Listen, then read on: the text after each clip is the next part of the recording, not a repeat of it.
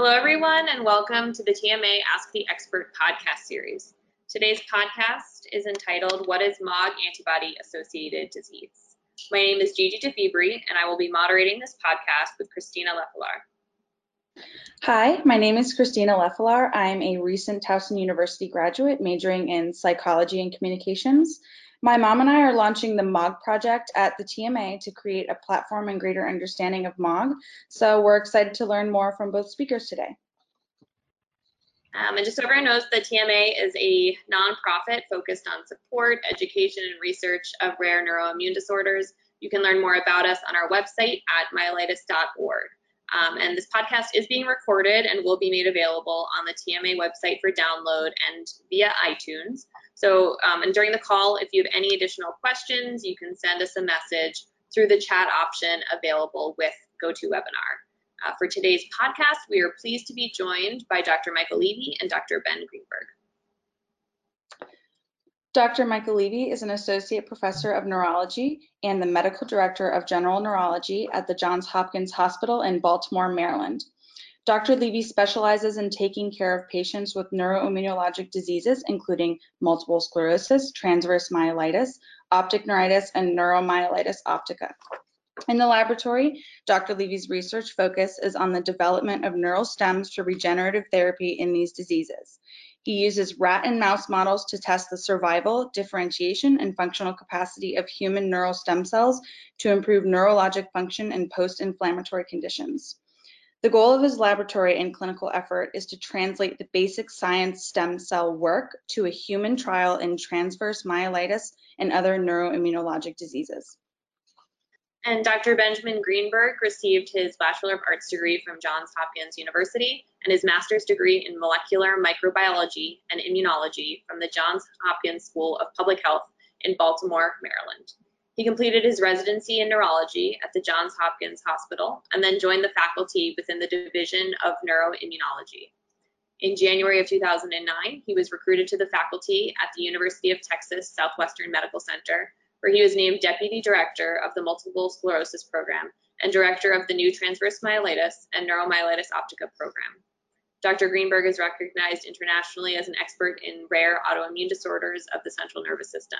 His research interests are in both the diagnosis and treatment of transverse myelitis, neuromyelitis optica, encephalitis, multiple sclerosis, and infections of the central nervous system. He currently serves as the Director of Neurosciences Clinical Research Center and is a Keene Danius Foundation Scholarship. Welcome, and thank you both for joining us today. Thanks, happy to be here. Thank you for hosting.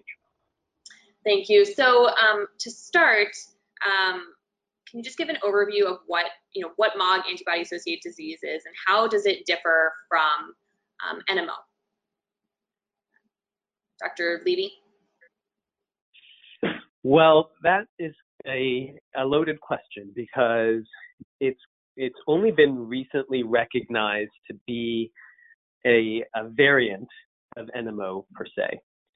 And the way this came about is that when patients test negative for the aquaporin-4 antibody in NMO, we recognize that they have a similar type of disease presentation with optic neuritis and transverse myelitis that, for all intents and purposes, seem to be very similar to those who tested positive for aquaporin-4. But when we screened for new antibodies in this special population that does not have aquaporin-4, a large number, somewhere between about 25 to 40%, tested positive specifically for this MOG antibody. So that's really where this disease came from. It was previously thought to be associated with ADEM, which kind of looks like NMO in some respects. There were some tests that were positive in MS patients and other neuroimmunological diseases, but when you really look back at them, they are most consistent with this NMO phenotype, NMO being optic neuritis and transverse myelitis. And so now we've kind of carved out this special group of patients who test positive for the MOG antibody, and we're starting to recognize some unique features about them. So they're mostly like NMO in terms of predilection for optic neuritis and transverse myelitis, but they're different because they seem to have a different target within the nervous system. It seems like the immune system is targeting myelin or myelin protein rather than astrocytes in NMO. And clinically, they seem to be a little bit different because they seem to heal better after attacks, and they also seem to respond slightly differently to different preventive medications, which we can talk about. Thank you. That was a really good overview and understanding of how the differences in those. So that brings me to the next question. What is the relationship between MOG and NMO spectrum disorder and ADEM? Well, we're still kind of sorting all of this out. We know that a lot of ADEM kids will test positive for the MOG antibody, but it doesn't necessarily mean they're going to develop the MOG antibody disease with relapses of optic neuritis and so on. There are some kids who have just ADEM, test positive for MOG, but then never have another attack again. And then there are some kids who test positive for the MOG antibody and do have relapses in the future, and they can look a little bit like recurrent ADEM, or they can look more like NMO. And then there are some kids with ADEM who are never tested or may test negative for MOG antibody, who relapse in the future, and then they test positive for the MOG antibody disease and have more of that NMO phenotype. So it's really a spectrum right now. We don't know why some kids develop a relapsing disease and why some kids with ADEM don't. But we think that that MOG antibody is a marker if it persists. So if 6 to 12 months after your kid has ADEM, if they still test positive for the MOG antibody, that tends to be a little bit more concerning for a relapsing disease. Okay, thank you. And I know we've talked kind of broadly about the relationship between NMO and the MOG antibody, but can a patient test positive for both the NMO, the aquaporin 4 antibody, and MOG antibody, Dr. Greenberg? So that is not something we've observed. So in general, patients test positive for one or the other, while the anti-aquaporin 4 antibody has been identified in patients who have other autoantibodies, that and the anti-MOG have not been co-associated. And it's worth mentioning, I agree with everything Michael said in terms of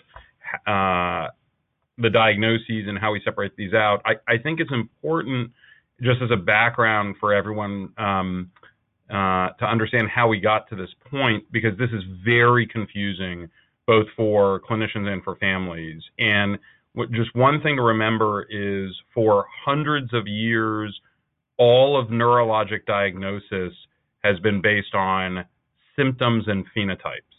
We see a certain pattern of symptoms, a certain pattern of weakness, a certain pattern of tremors, a certain pattern of walking changes, and we would figure out which part of the nervous system was affected, and that's how we would diagnose a condition. With the explosion in our capabilities to molecularly diagnose a patient, we are realizing that there are multiple biologies that can lead to the exact same symptoms. And so our nomenclature of ADEM, our nomenclature of neuromyelitis optica, our nomenclature of multiple sclerosis is rooted in a history of observation and not biology. And now the two are merging, and we are forced with having to improve our language and improve the names and categories we assign to patients based on their biology, not just based on their symptoms. So while a person with an anti-aquaporin 4 antibody and a person with an anti-MOG antibody can have almost identical symptoms, they have very distinct biologic causes of those symptoms. I see. And so this is really interesting because my mom was tested positive for MOG back in November, but she initially was diagnosed with NMO-SD. So that brings me to the next question. If a person has NMO-SD, but they do not test positive for NMO, what symptoms and criteria should lead a neurologist to test a person for MOG? So I can comment on what we're doing here in Dallas, and I'm very curious to hear Dr. Levy's thoughts on this. But for anybody who has evidence of central nervous system inflammation, whether it be optic neuritis, brain-based events, or spinal cord-based events, we are screening patients for both antibodies. And the reason for this is back to the phenotype issues I discussed. There is such an overlap between the signs, symptoms, and MRI findings between these various conditions that we think in our center the safest thing is to test for both antibodies in all patients. Now, if somebody tests positive for one, we have not been routinely testing for the other because we don't think they coexist, although an argument can be made we should be screening everyone. But at the outset, we're testing everyone, and if somebody has carried the diagnosis of neuromyelitis optica but has tested negative for the anti-aquaporin 4 antibody, we are testing all of those patients for the anti-MOG antibody. And indeed, we've been testing patients who have previously been diagnosed with multiple sclerosis for both antibodies. And the reason for it is I don't trust the infallibility of our phenotypic diagnosis. I don't trust that just signs and symptoms will be accurate enough for us to know that somebody is negative for an antibody. And so while there are classic presentations of the conditions associated with these antibodies, where if somebody calls us and describes signs or symptoms, Dr. Levy or myself or others could have a better than 80% accuracy at predicting somebody would have one of these antibodies. If we heard a certain history, it's still not perfect. So we're testing almost everybody if we haven't gotten an answer in the past. Michael, how are you guys approaching this? We are taking a very similar approach. We prefer to err on the side of testing rather than to wait. But I know that there are ophthalmologists, for example, at very high-profile institutions who say that we are over-testing and that patients with optic neuritis, for example, have less than a 1 in 100 chance of being an NMO or MOG patient. And so it may not be that useful to test every single patient with optic neuritis. That changes if they have a relapsing condition. If they have 2 optic neuritis attacks or something like that, it's certainly worth it. But then I've encountered a lot of my MS colleagues who say, well, if their brain MRI is perfect for MS, then we're going to treat them for MS. Why should we test all of these patients? We've been treating these patients for a long time, and there's no indication that we need to test them, especially if they're doing well. And my response to them is, we're still learning about MOG, for example, and we know a lot of patients have MRIs that look like MS. And so my approach, and I think your approach, Dr. Greenberg, is maybe a little bit more on the modern side of things, where our approach is to test as many patients as we can to see the different varied phenotypes clinically that have been out there as we understand more about this antibody and about this disease. But I would say that a lot of doctors in the community are still relying on their clinical acumen and clinical diagnoses, just like you talked about. And more often than not, will make a diagnosis of MS. And it's only when they when the patient is poorly on MS medications, they end up in my clinic, and then we commence the workup for antibody screening. Okay, thank you. And that's actually a nice transition to the next question, because we've talked about the relationship between MOG and NMO, but I've talked a little less about MS. So does testing positive for the MOG antibody rule out a diagnosis of MS, Dr. Levy? Well, we're sort of overlapping MS and MOG antibody disease in some respects, because we don't know exactly what the immunological target in MS is. We think there may be a myelin component to it. MOG is a protein on myelin. So there may be an overlap, a very legitimate overlap biologically and clinically between MS and MOG. And so I don't necessarily exclude MS, but what I say is you have a MOG antibody-associated disease, it doesn't necessarily mean that you won't respond to MS medications or have a progressive course like MS. You might, because we don't know enough about MOG antibody disease. Now that's in contrast to the aquaporin 4 antibody, where we know that there's a very clinical separation between aquaporin 4 NMO and MS. We know prognostically what that means. We know what treatments you're going to respond to. But with MOG, it's a little bit more vague. Right now, there may be more that we learn in the future where we'll be able to draw stricter lines between MS and MOG. But for now, there is a little bit of overlap in my mind. Okay, so kind of just getting a better understanding of how MOG compares to other diseases. How are the symptoms of MOG antibody-associated disease different from the symptoms of other demyelinating diseases? So do MOG patients usually fare better or worse after an attack than other demyelinating diseases? So embedded in your question is actually two separate questions. Because on the one hand, we're talking about symptoms, and on the other, we're talking about outcomes and prognosis. And I think it's important to separate the two. The symptoms can be basically identical to symptoms seen in multiple sclerosis or anti-aquaporin 4 associated disease, because when inflammation affects the optic nerve, whether it's being triggered by an antibody to aquaporin 4, an antibody to MOG, or whatever the trigger is in multiple sclerosis, which we don't know, the symptom basically looks the same. An inflamed optic nerve is an inflamed optic nerve from the patient experience in the moment of an acute event. So there can be pain in the eye, blurred vision, loss of vision. And so the challenge is recognizing that there are multiple biologies that can give the exact same symptom, because the symptom is only mediated by what part of the nervous system has been affected. Now, the separate part of your question is around prognosis, recovery, outcomes, and response to therapies, all of the aspects that would be related to the underlying biology.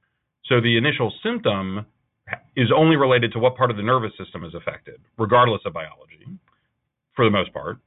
The response to therapy and the outcomes is very dependent on the cause of the event. And in general, what we're seeing in our clinic and what I think is borne out in some of the literature is when there is inflammation in the nervous system triggered by an anti-MOG antibody, as compared to an aquaporin 4 antibody, the recoveries seem to be better than an equal amount of inflammation caused by an anti-aquaporin 4 antibody.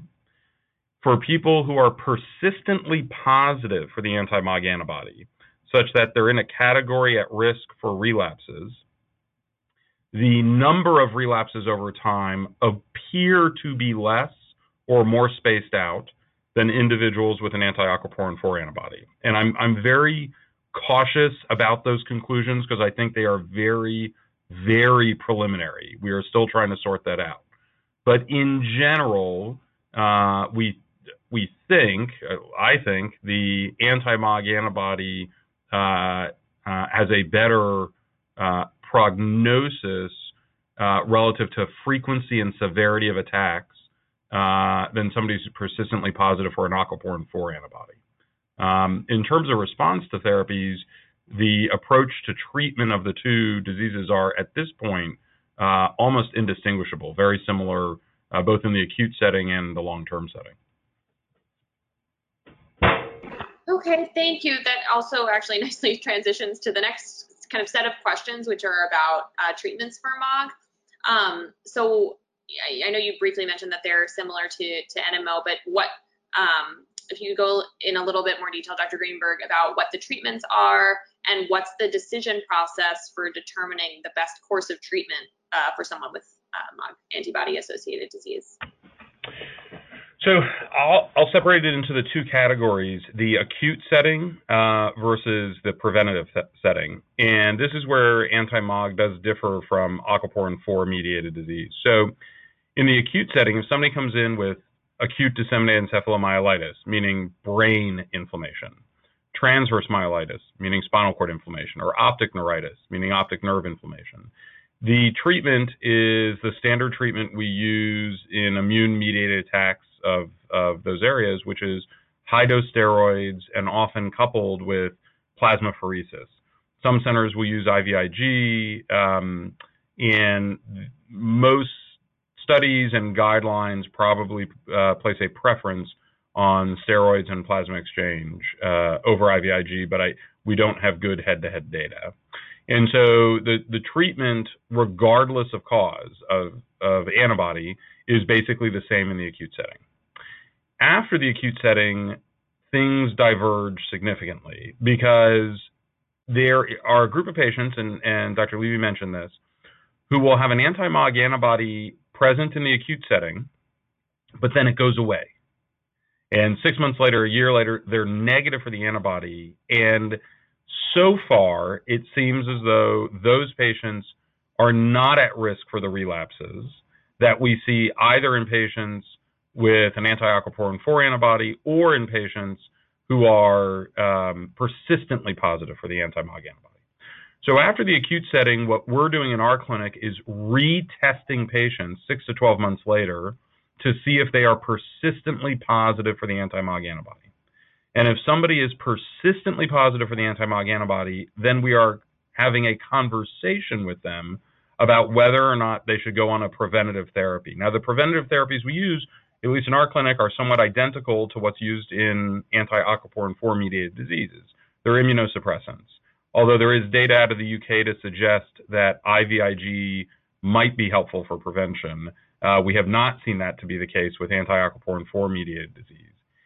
And so if somebody's persistently positive, we are offering therapy. Now, the interesting part about this biologically, and the part that I have been unable to get a good answer from folks is, to my knowledge, patients with an anti-aquaporin 4 antibody who come in with optic neuritis or any other symptom, outside of the setting of treatment, they don't revert to a negative status. We don't know of this phenomenon, or at least to the degree we see it in anti-MOG, where people have the antibody transiently and then it just goes away. They seem as though they're persistently positive, and yet there's a group of anti-MOG patients who will have the acute event and then the antibody goes away. And so if somebody comes in with a single event and they're aquaporin 4 positive, we don't wait to retest them. We recommend going on preventative therapy at that moment. Okay, so we got a question about treatment, and it is, what evidence is there that people with MOG who have failed on a disease-modifying drug are unlikely to get much benefit from staying on it? Dr. Levy?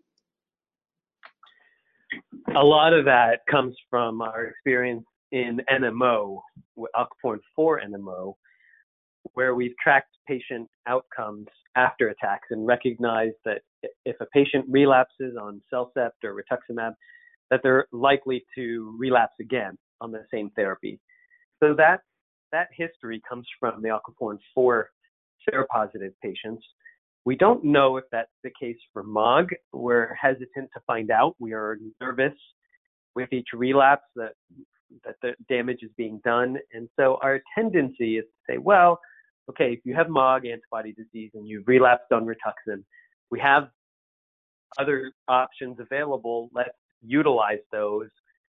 But if a patient said, well, this attack was so minor, I was stable for so long on whatever medication it was, I'd like to give it a second chance. I think there are some situations where it is reasonable to stay on the medication.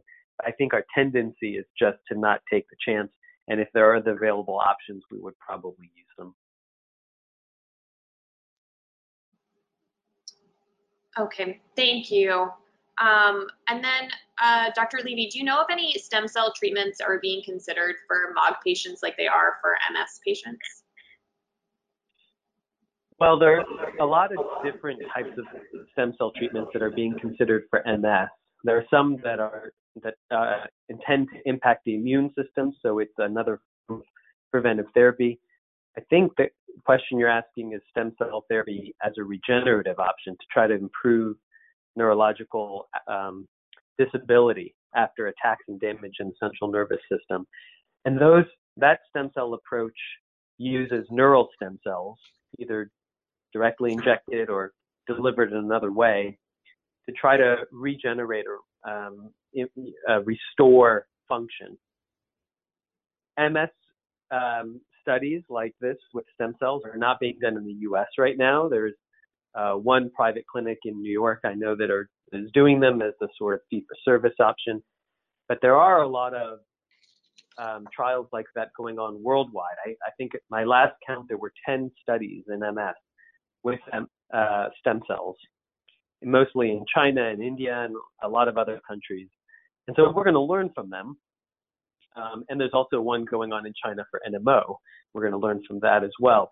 There aren't, as far as I know, any stem cell studies being done for MOG antibody disease, but I would say that most likely around the world, MOG antibody patients are being diagnosed with MS anyway. So it's certainly possible some of those patients could get mixed up in a trial for MS. Thank you. So we get a lot of questions about insurance for the treatments. So the next question is, how should the doctors diagnose and code the treatment for insurance approval so that the patient could get the quickest possible approval? Now, my mom says that the way that they code it at Hopkins, where she gets the treatment, is really excellent. So if you just want to kind of talk about that and what that process looks like. Yeah, I wouldn't say I'm the expert at this. Maybe if I code it, there's an office here, an office staff that maybe recodes it and figures out ways to get treatments that your mom needs. I don't know exactly. I would say I've heard that if you prefer to use rituximab, that you code for NMO, and that if you prefer to use something like IVIG, then you would code for ADEM, where it's more likely to be used. And if you're going to use CellCept, then it doesn't really matter. There are always MS options. I think there's no diagnosis code for MOG, so if you give a diagnosis code for MS, you have access to MS medications like B-cell depleting therapies. So I think there are kind of ways around the issue for MOG antibody patients, but may take a little bit of office help from people who have experience with insurance companies. Okay, and Dr. Greenberg, do you have anything to add to that, or? Yeah, I think in general, what we've been doing is still using the diagnosis of neuromyelitis optica spectrum disorder, because I think it's fair to use while the field figures out the best title to give this. And since the therapies that we use in neuromyelitis optica are pretty much synonymous with the anti-MOG syndrome, we have not been running into issues with getting things covered. Okay. And then we've talked a little bit about the significance of MOG antibody levels over time. So if we could just go into a little bit more detail, we have a few questions about it that I'll try to kind of summarize together. So, one, is it possible that someone can lose the presence of the antibody in their systems with or without treatment? How often should someone be tested to see whether the disease is going into remission? And then, how long after an initial attack can you test positive for MOG? Dr. Greenberg? Well, so this gets to this phenomenon of being transiently positive. So what we know is that in an acute setting, people can be positive for the antibody and then it naturally disappears, or disappears because of the therapy they got in the acute setting. Either way, as long as they remain negative, to my knowledge, we are not seeing relapses in those patients or to any significant degree, which is different than the individuals who 6 to 12 months or more after an acute event test positive for an antibody, those individuals seem to have a significant risk of relapse in the future. Now, it may be years before the relapse, but there is a significant risk of a relapse. And so what we do, the key data point for us is whether or not there's an anti-MOG antibody 6 to 12 months or more after the initial event. So if somebody comes to me and they had an event 2 years ago, and I test them now and they're positive, that's a significant data point to us. If they were positive 2 years ago and now without any therapy, they're not on immunosuppression, they're now negative, then we presume it was a transient positive at the beginning. Once somebody is in the category of a persistent positivity, meaning they're positive 6 to 12 months or more out from their event, they have a single reliable positive test, then the decision to treat or not treat or the monitoring of a treatment is no longer dependent on the antibody test in our clinic. Because if I put somebody who's been persistently positive for the antibody on immunosuppression and they revert to a negative status, I assume that's just because of the treatment and we keep the treatment going. Likewise, we have not yet associated a change in amount of the antibody circulating with a response to therapy. And so repeating the test over and over again isn't changing how we're managing those patients. So we're really just looking for a test 6 to 12 months out from the acute or longer that's positive, and then discussing risk of relapse and need for possible therapy. And thank you. And Dr. Levy, do you have anything to add about that as well?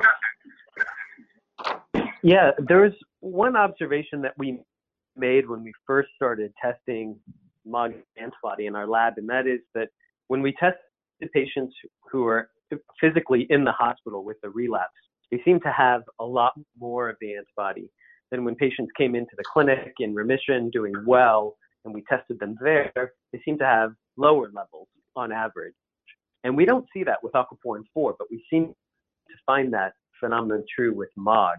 And so that brought up the question, well, what does that mean? Is it true that the antibody level goes up with the attack? Does it happen after the attack starts? Does the antibody level go up first? What is the implication? Can it go up without attack? And so now we're very curious about that because it's not true in aquaporin 4 NMO, and it seems to be different in MOG. Does this indicate something that's different about this disease immunologically? It would be great if we had, every MOG patient out there getting an antibody level done every month, or I'm just throwing a number out there in terms of how often we would like to see the antibody level and how it changes over time. And we'd love to be able to see a level right before an attack and during an attack and after an attack to really understand what those levels mean, because I think it would shed light on the immunological process. So if a neurologist has a new MOG patient, what should they know about the disease that will help them better care for their patients?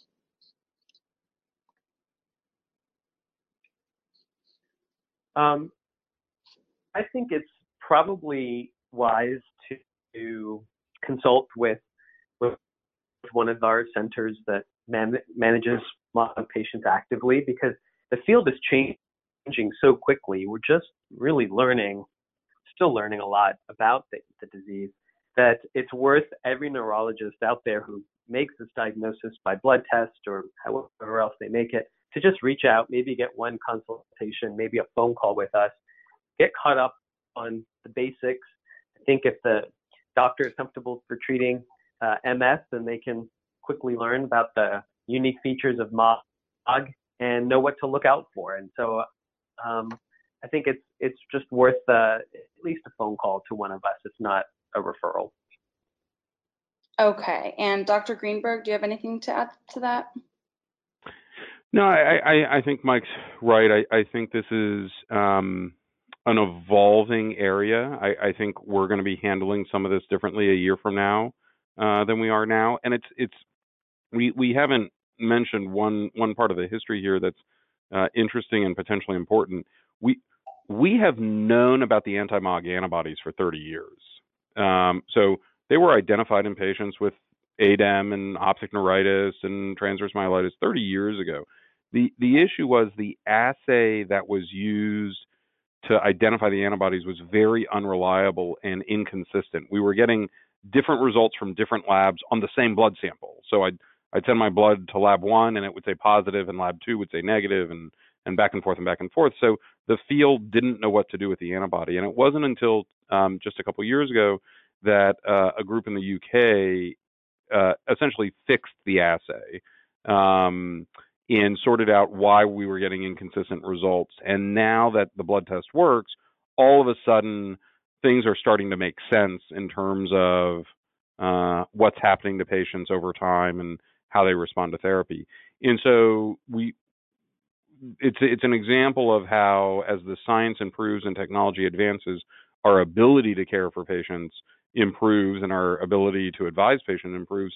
But we're going to be better at this a year from now than we are now. And so for practitioners who are just having their first patients with these antibodies, checking in with a specialty center and then remaining in contact is probably a worthwhile thing, because this podcast next year might be different.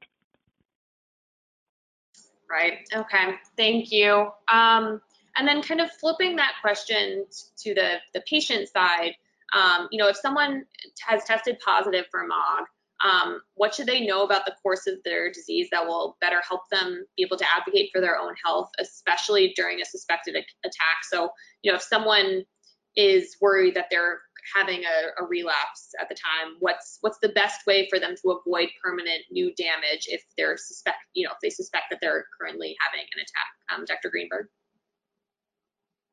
So it's always important to be in touch with your healthcare providers if you're ever having new symptoms that you're worried might be an attack. And in the setting of symptoms, what healthcare providers will do is try and determine whether, in fact, there is new inflammation, or if we're dealing with what's referred to as a pseudo-exacerbation, whether we're having symptoms without new inflammation. Sometimes it's easy, sometimes it's hard. But if a healthcare provider and you both determine that this is indeed new inflammation, then we recommend intervening with high-dose steroids. Whether they're administered through an IV or through pill isn't as important as the dose, and making sure it's a high dose. And then from there, the big decision is whether or not the attack, based on its severity and or response to steroids, would require further treatment, specifically plasmapheresis. And so there is no one answer on whether or not we should plasmapherese. It depends on not just what symptom a person is having, it depends on how severe it is, it depends on response to steroids, and it depends on what their history was. So, for example, if a patient has had prior attacks such that their left eye is basically blind, and they're coming with right eye symptoms, I will do plasmapheresis sooner and more earlier in the course without waiting than I would if the left eye was normal, because we can't afford damage at all to the right eye. And so it is a case-by-case decision, but there needs to be a discussion with healthcare providers on why or why not certain therapies are being used. Okay, so a lot of patients want to find resources online or research that will kind of help them be able to advocate for their own health and take matters into their own hands and just get a better understanding. So are there any research studies targeting MOG antibody-associated disease, and how do patients find out about these studies? Dr. Levy? There are no studies that I know of currently for any treatment, but we're always looking for MOG patients to enroll in our biorepository so we can follow them over time and learn more about the natural history of the disease. I think as an advocacy group, the TMA has a great opportunity here to sort of be the home for MOG antibody disease, to put stuff on the web and in print that can help patients and family members understand more about the disease, certainly with our help. But it's kind of a new phenomenon right now, and we're always looking for help volunteers. I know there are a couple of patients of mine who've offered to help put things together for other patients, and I think that's the right approach. Okay, thank you. And then we've gotten some questions about, alternative therapies like changes in diet or supplements, or something like CBD oil or medical marijuana. Is there any sort of research or information about these sort of alternative therapies in the context of MOG, Dr. Greenberg? Unfortunately, no. The literature around diet and nutritional supplements for all of these conditions is completely lacking. And while with one exception, I think it is still safe to say that the data around vitamin D and autoimmunity suggests that maintaining an adequate vitamin D level reduces the risk of recurrent autoimmune attacks. Outside of that, I think the literature is scant at best. We are we have launched a study here looking at the microbiome of patients with these conditions, including anti-MOG, as a way to set the stage for future diet and supplement intervention studies to see if, as you change your diet, do you change the bacteria living in your gut, and in turn, does that change the course of the disease? But it's in the just initial stages of getting launched. Okay, so in terms of the research, there was a Harvard study that there was evidence that there have been that gut flora is linked with MS. So is this a possible area of study that will be explored with MOG and other demyelinating diseases? Yes, and we're not the only ones. We're doing it here in Dallas, but there are multiple groups looking at gut bacteria. The San Francisco group years ago published on certain bacterial species relative to patients with anti-aquaporin 4 antibodies. This is an area that is going to expand significantly over these couple years as a way to try and understand what drives these various autoimmune disorders. Okay, thank you. And then we've gotten a few questions in during the podcast itself. So one person asked if someone has MOG positive optic neuritis, are they likely to develop transverse myelitis later? Dr. Levy? It's certainly possible. What we've noticed about MOG patients is that about 2/3 of attacks are optic neuritis, and the other 1/3 is everything else, and that includes transverse myelitis. So yes, there is a chance of that happening. The transverse myelitis can be long, just like aquaporin 4 positive NMO, and it can also be short. And so there's a little bit more evidence that MOG transverse myelitis tends to affect the lower part of the spinal cord, which innervate things like the pelvis, bowel, bladder, sexual function, as compared to aquaporin 4 NMO. But I think that that there's still significant enough risk that a patient with MOG antibody disease who has numbness or weakness or tingling or any symptom that can localize to the spinal cord should definitely get checked for transverse myelitis. Okay, so another question that we got in is, my 19-year-old was diagnosed with ADEM in August of 2017 and was not tested for MOG. I recently asked for this test, and the doctor told me they only test it if the patient is present with NMO. She is willing to test him, but thinks it's unnecessary. So what are your thoughts on this situation? Well, I think it's kind of like the situation where you have an MS patient or an optic neuritis patient where there's no clear indication yet of a relapse. And so, that sort of links back to what Dr. Greenberg was saying about doctors really depending on their clinical judgment and the phenotype of the disease to make a diagnosis rather than the molecular. the antibody and biochemical testing. And I think there's no right answer. I think there's just different ways of practicing. If I had an ADEM patient or an ADEM child, I'd still want to know if there was a MOG antibody, not that I would necessarily act on it. But if there's a persistent MOG antibody that's present, and if a patient has a MOG antibody that's diagnosed and tested positive right at the time of ADEM, and again later, that would indicate to me some concern. Maybe closer observation would be warranted to make sure the patient relapses we're right on top of it and we treat it. And I do have some patients who've tested positive for the MOG antibody and said, I want to start treatment. I don't even want to risk having MOG antibody disease. I'd rather be treated right now, even without knowing for sure. And that's a conversation I'd be willing to have as well. So I think there are a lot of different ways of practicing and approaching this issue. And I think a lot of it just depends on what your experience is in treating ADEM and MOG and NMO. Okay, thank you. And we have another question that's a very kind of specific question, but maybe will apply to some of the listeners.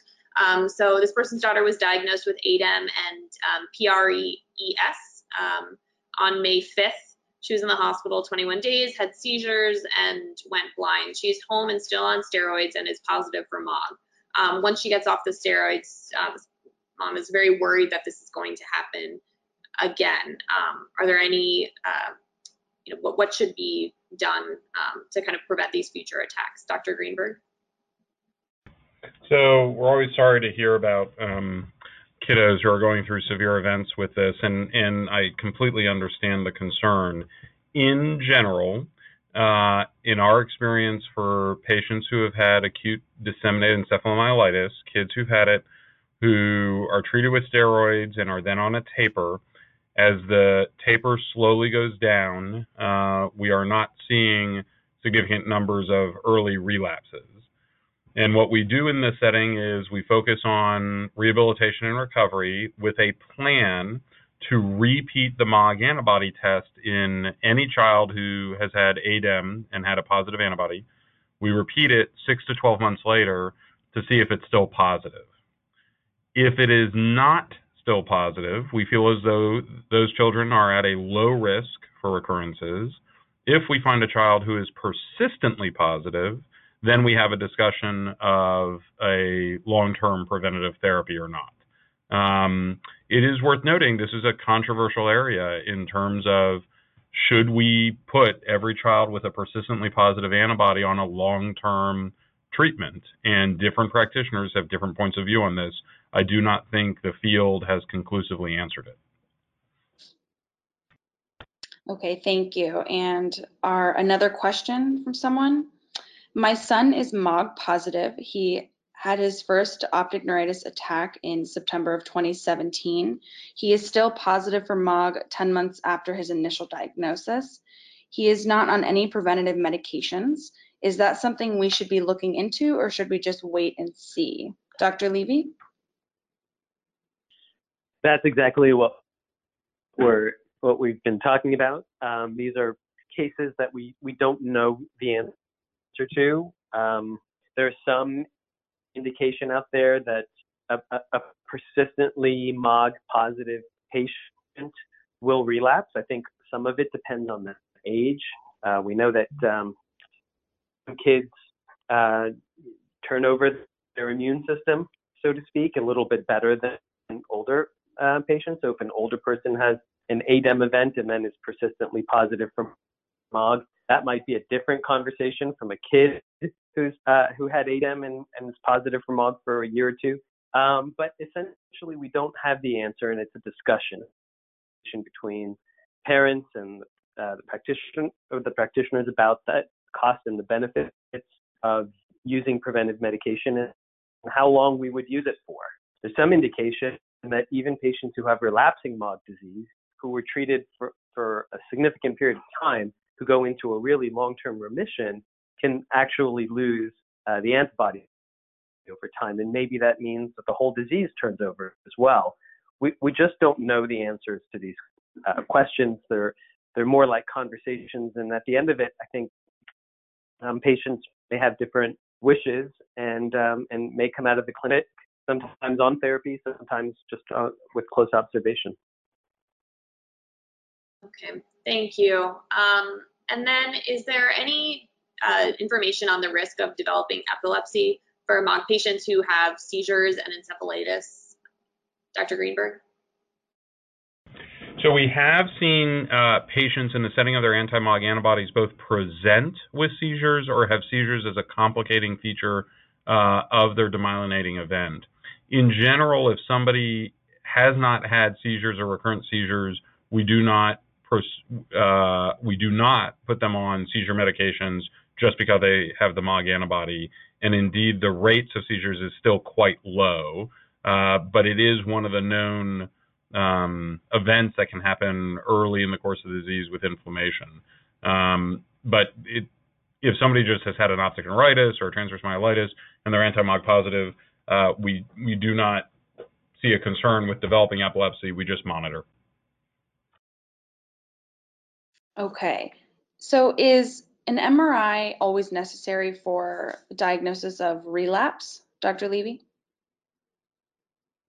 It's not necessary per se. There are some clues that either with optic neuritis or transverse myelitis that we can bank on. For example, if a patient has never had a transverse myelitis attack, then they come in with weakness in the arms and legs, I wouldn't withhold treatment to get an MRI. I think that's a pretty obvious attack. Similarly, if a patient had optic neuritis only in the right eye with MOG antibody and then has vision loss in the left eye, in the opposite eye, I don't think you necessarily need an MRI to start treatment. We usually get an MRI anyway, just to see what we're dealing with and maybe to follow long term. But the cases where we get MRIs are where we're not quite sure if the patient's having a relapse or a pseudo relapse, and we want to see more objective evidence. And so that's when we usually get the MRIs. Got it. And then just to go into kind of more specifics about treatment, what's the standard time frame or schedule for treatments that someone can expect with medications like Rituxan and Cellcept and IVIG, or even steroids? Dr. Greenberg? And I'm sorry, in the middle, I didn't hear the expected time course for response. Is that it? No, just like the schedule of treatment. So how often does someone get a Rituxan infusion or Cellcept, or how often does someone get IVIG treatments? So I think the course for this is basically the same as for others. For people who are taking Cellcept for prevention, it's an oral medication that we dose twice a day, and we target a dose. In adults, the average is 1,000 milligrams twice a day. In children, it can be a little different. In rituximab, the treatment protocol is the same in anti-MOG as it would be in other conditions, although it's worth noting there's some variability around the country in how people dose it.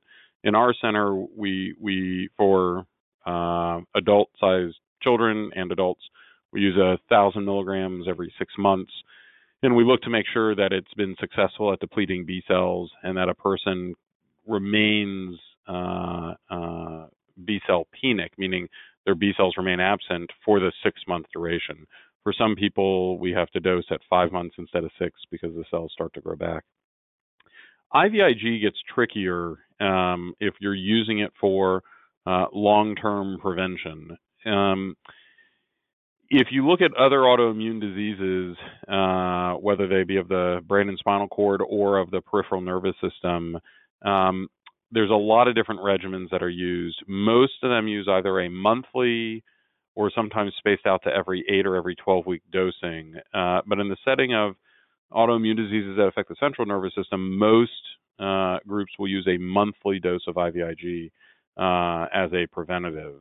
And that single dose can be split up over multiple days in order to avoid side effects like headache, nausea, or vomiting. And so that dosing has a lot of variability around the country. Okay, thank you. And our next question is, I was diagnosed with anti-MOG last summer. My second cousin on my mother's side was recently diagnosed with NMO. So is there a family gene connection there, Dr. Levy? Actually, I'll let Dr. Greenberg take this one because maybe he can talk about his recent genetic finding in aquaporin-4 NMO as well.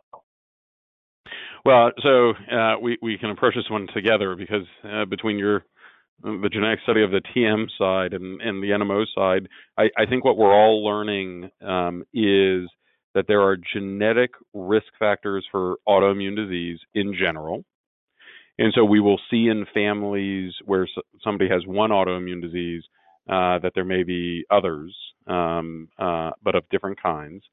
And then what we found in our study for neuromyelitis optica was for patients who had the aquaporin-4 antibody, there were two genes that if there were certain alterations in them, increased the risk significantly. And like most conditions where genetics are a risk for the disease, but the disease isn't caused by a genetic mutation, we find lots of patients who have the condition whose genes look totally normal. And then we find a proportion of the population that have certain changes in them that are statistically different than the general population, meaning this variant of a gene just happens to be much more common in individuals who develop the disease. And so when we see families where one person has one diagnosis, whether it be multiple sclerosis or neuromyelitis optica, and then somebody else gets a diagnosis of an autoimmune disease affecting the central nervous system, our theory is that they just share a general risk for autoimmune disease, but we always, at least in our clinic, like to investigate the accuracy of the diagnoses to make sure that somebody who was told they have neuromyelitis optica has been screened appropriately, because we are always on the lookout to see if there are families where any of these conditions with the same autoantibody run together. And to date, for aquaporin-4, there have only been a few families with multiple members affected by the aquaporin-4 antibody. To my knowledge, and Mike, I don't know if you know of an exception, I am not aware of a family described yet with multiple individuals having the anti-MOG antibody. I haven't seen one, and I haven't heard of one. I don't know if you have. No, that's about accurate, Ben. I have not either. I'd be very interested to hear, if anybody on the phone listening in has family members with both people having anti-MOG antibodies. We'd be very interested in studying that family. Okay, thank you. And we are almost at the end of our time. So I just wanted to end with a question about research and kind of hope for the future. So how has the discovery of MOG in patients changed the roadmap of research, not just for MOG, but being conducted for demyelinating diseases in general? Dr. Levy and Dr. Greenberg as well. Well, I'll go back to what Dr. Greenberg was saying about using molecular markers to identify diseases. These are antibodies and other things that we can use to really understand what the immune system is targeting, so that we can then go back and try to fix really upstream. So we can go to the immune system and say, okay, why are you attacking that protein specifically? And then try to correct that problem. And that, I think, has a lot of implication for diseases where we think that there's one or two targets that we can re-educate the immune system on. This phenomenon is called tolerization. And I think that's really where the future of autoimmune neurology is going. And Dr. Greenberg, do you have anything to add? And what I would add is I think Dr. Levy's right. I think as we understand the biologies, we can start to target patients' biology without global immunosuppression. We published a paper here recently with a mechanism to clear the anti-MOG antibody from a mouse while leaving the rest of the immune system intact. And so these technologies are in development, but they're only helpful if we know the actual antibody causing the disease. So in multiple sclerosis, we don't know it. But as we find patients with these very specific syndromes and very specific antibodies, we will get to a place where we can prescribe very selective therapies that leave the normal part of the immune system perfectly functioning and provide a much safer treatment option to patients. All right. Well, thank you both so much for being here. This podcast is recorded and will be on the TMA website in the resource library. Yes, and we hope to, you know, as you both mentioned, we're still learning about this condition. So I'm sure we will do a podcast in the near future as we learn more. So thank you both so much, and thank you, Christina, as well. Yes, Thank you. thanks.